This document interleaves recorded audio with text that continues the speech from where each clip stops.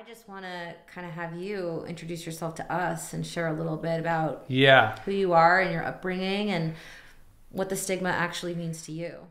So I grew up in like from the outside perspective, like suburban, like, oh man, that family's like, they got it together. Right. White picket fence. My brother and sister were 7 and 8 years older. And this was in the San Fernando Valley. But I had a good childhood. It was like I had 4 parents because my brother and sister were older. They really wanted a little kid, a little brother or little sibling. And like early on in life, I started going to sort of like a youth ministry thing near where we lived. And through that, it wasn't like immediate, and my brother was like kind of working at the church and kind of was always like, you should go. And I was like, eh.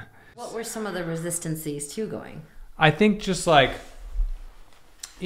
being nervous about meeting new people or whatever. Like I had maybe a few friends and I was like, no, whatever I got. It's hard to go back and think at that age, right. But I would guess that I just had whatever friends I had and in the neighborhood. And I was like, no, I don't want to do that. I had experienced church through like going with my family. I think there were like kind of like mega churches. This church did a good job of engaging kids. They had like skate parks and all this stuff. And they would do retreats where you'd like, go camping and do cool stuff. And so I ended up going, like starting to get into that and going to that. And it was like, I was really like my son's like this too, my 3-year-old, but I was like a deep thinker. Like my mom always said, my brother would ask questions like, does a Ferrari or a Porsche go faster? And I would ask, if Jesus is my God, then who made God?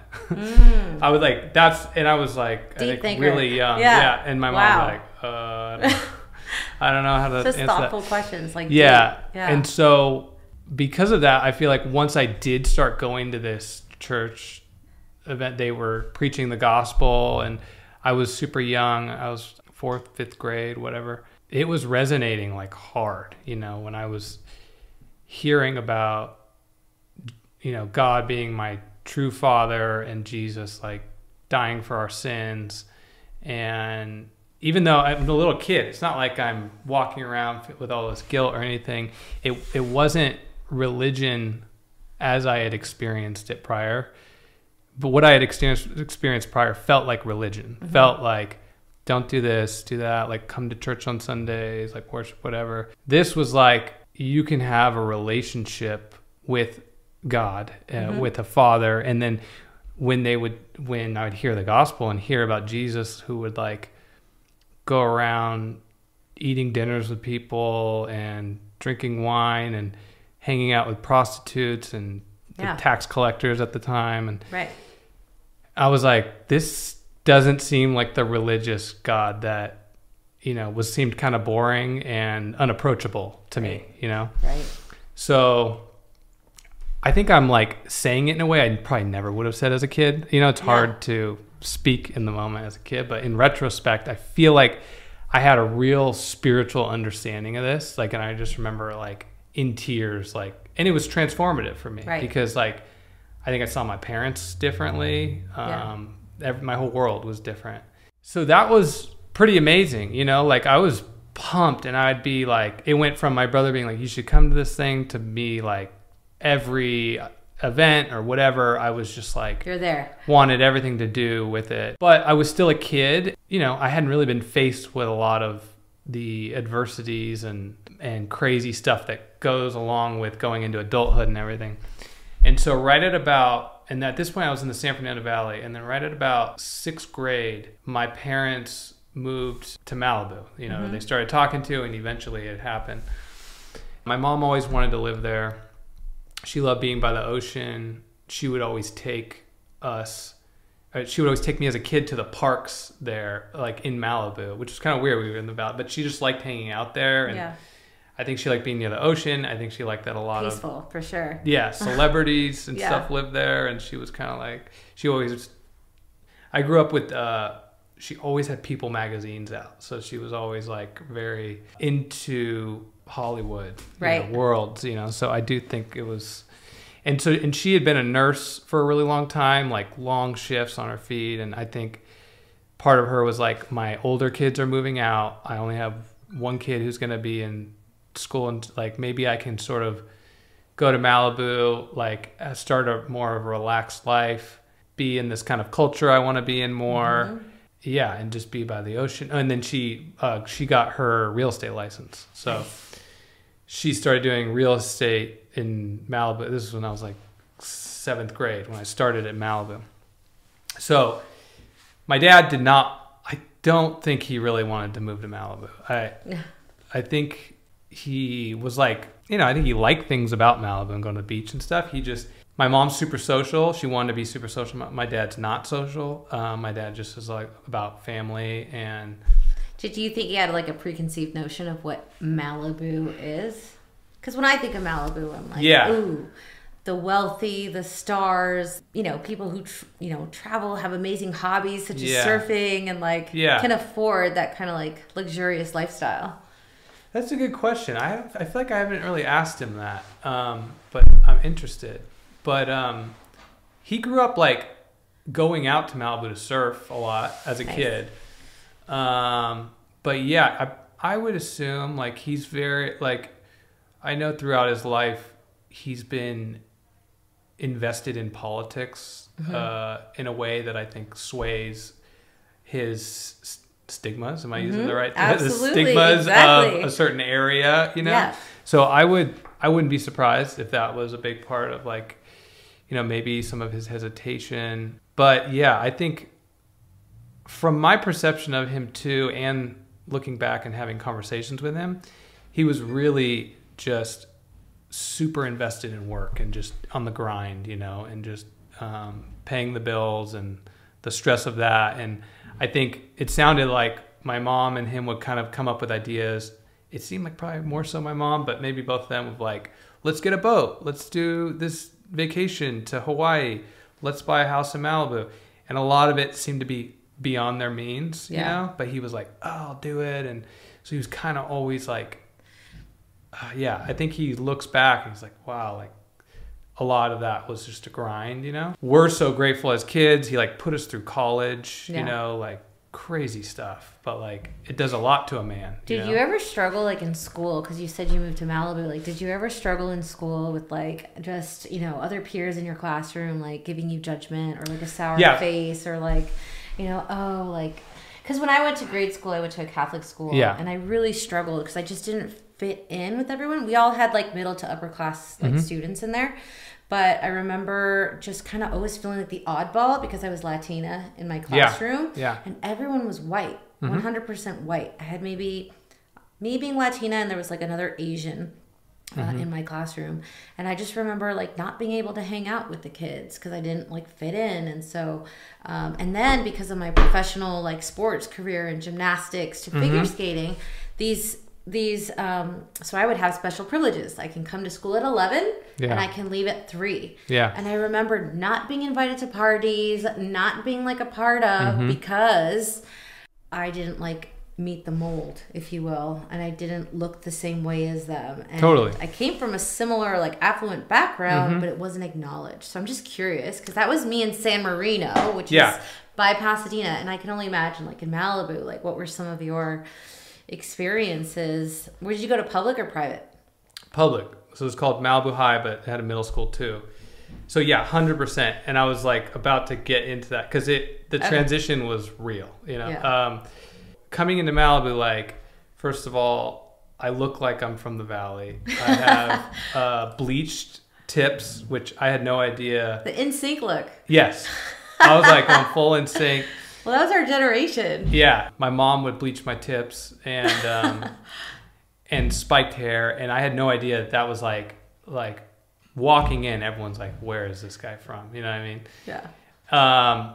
No one was like, oh, maybe he's from Malibu, but I just haven't met him. Like, they knew.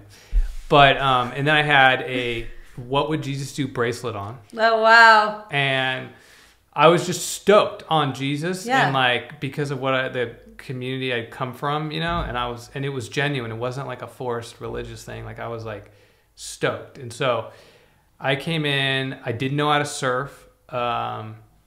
I looked like a Valley kid. But what I will say is at this point I had been to like, I think 6 schools or something. My parents just like, they moved from, I kind of like skipped over that, but they moved from like Chatsworth to Agora.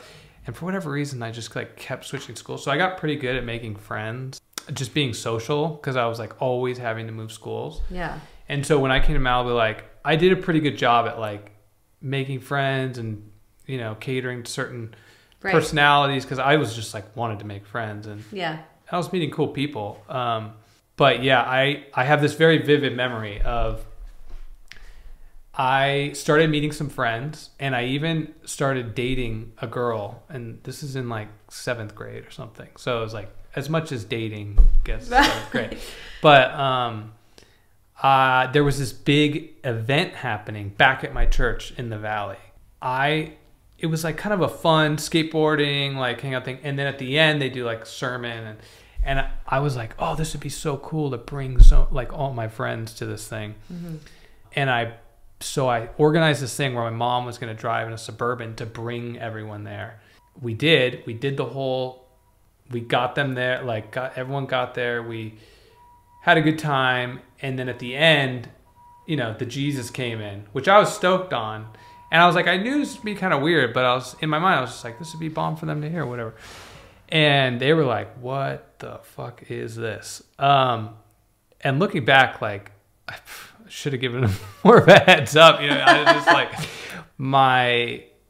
so the girl that I was dating, like, broke up with me. Like, all the friends that I had made were a huge step back. They were what is up with you? You know what I mean? That was weird. Like, you know, it's funny because I was having a similar experience at that Zoe thing the other night. It was like a weird full circle thing.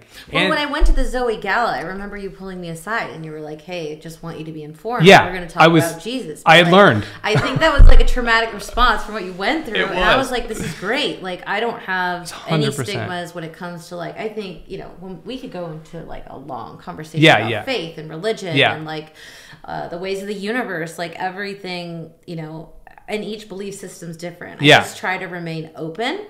And especially in the field that I'm in, it's so important to be open-minded and teachable when it comes to faith, because I think everyone's just seeking something, some form of community. Even through the stigma, we're just trying to create a community and a relationship of authenticity and transparency. And like, I also can relate being a woman of faith, like my scrutinies and experiences similar to that.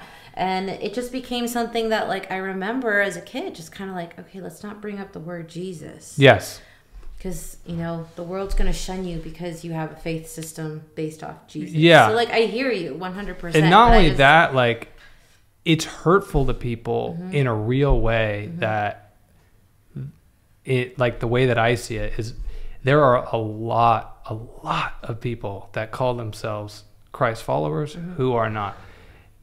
And the way that I'm not, like, can sit there and judge someone and say 100%. But in scripture, it's you know them by their fruit. So if you start seeing the way they treat their spouse or their partner, their kids, their friends, you're going to see the fruit in their life. You know, their coworkers, their employees. If you start talking to everyone, they're like, no, that like Jordana is the best. You know, she's the most loving. Like, and that's happening all around. That's fruit. You know, and I see fruit from people that don't even say they're a Christ follower. You know, you can see it. Yeah. And I think that's how you see a Christ follower. And so there are a lot of people who are very religious and they don't have the relationship element. And with that, they're just following rules and judging people. Because the more you're like, oh man, I'm so good because I followed all these rules, the more it's like, you're going to judge. You're going to be hard on yourself. You're going to judge everyone around you. Yeah. Sometimes you walk into a church and there's a bunch of smiley people, which is great, but you've got to like protect your heart and get to know those people by their fruit before you start sharing stuff with them. I love that. You know what I mean? Because you never know. And so many of those people who are like, I'm a Christian, there's an Americanized Christianity, I think, too, where it's not a real relationship. Following Jesus is like really hard. Like if you really read about it, it's like loving your neighbor, not just like saying, be like, yeah, I love my neighbor. Like, no, like the guy who's yelling at you and is mean, like praying for him at night, him or her, and like pursuing them and being like, I'm going to overcome this and love them. You know, it's hard. Like I had a boss once who was like ripping into me. It just like making my life really hard. And my wife was like, let's pray for him. And I was like,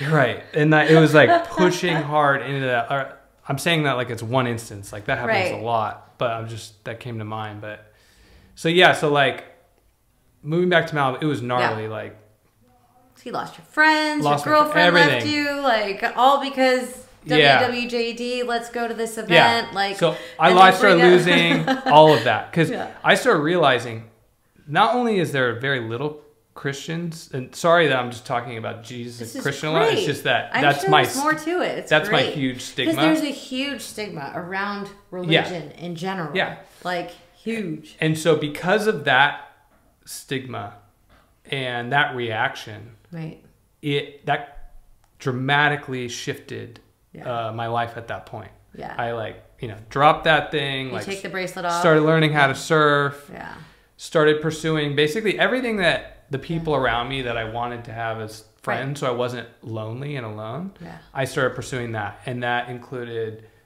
drugs, alcohol, just being promiscuous, just whatever.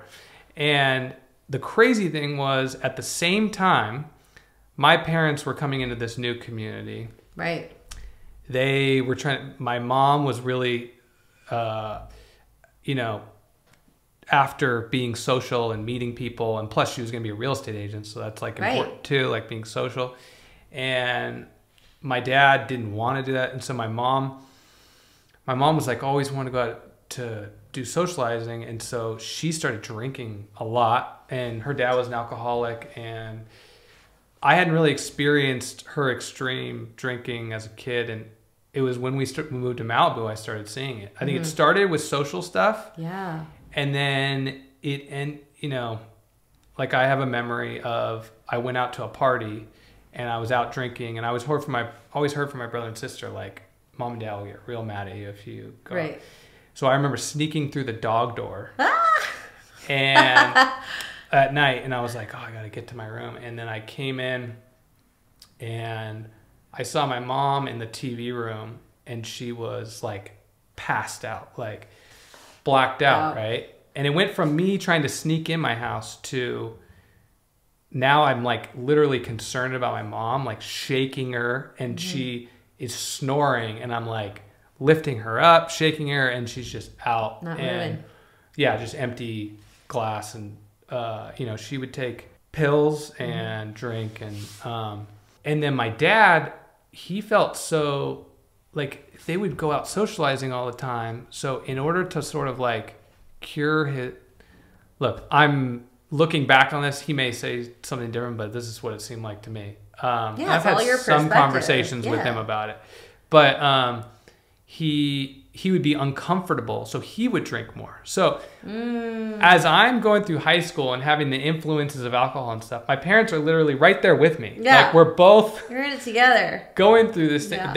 My mom seemed to be even more extreme than me, and that kept happening and getting worse. And when they used to fight, and then the fighting stopped, and I knew, I was just an intuitive kid, and I was like, this is gonna end at some point. And I still don't know all the details, but I think she was kind of having an affair with another woman, and basically by the time I went to NYU at college, because I was pursuing film, they got divorced. And but a big part of that was Malibu. That change, it was a big change in all of our lives. And sounds like a huge change, especially changing environments, multiple schools, and then landing in Malibu, and your friends kind of like straight up abandoning you. Totally. Because you believe in a certain thing and you were passionate about it. You just wanted to have a fun time. And then they stigmatized you, left you, abandoned you, and then your mom, who's trying to move to Malibu and try to like build her career path and all the pressures, and your dad's trying to do his thing. Like, you're surrounded by just it's almost like unorganized chaos. Yeah. Just constantly. And then the abandonment tied with that. Yeah. Like that's. And what I want to say is I don't feel like a victim. Like I played a big part in this, and I had made decisions and almost like, everyone that I met. This is just your story. Yeah, everyone You're not I a met. victim. No one's cry for you. Like it's just you're sharing some truths and some facts about your story, and I'm sure it's going to touch a lot of people who've probably gone through a similar thing as you have. Yeah. You know? And everyone I met in Malibu, like who may have influenced me or whatever, I love all of them, and like I still love them to this day. I'm friends with so many of those people, and they weren't trying to hurt me or anything. And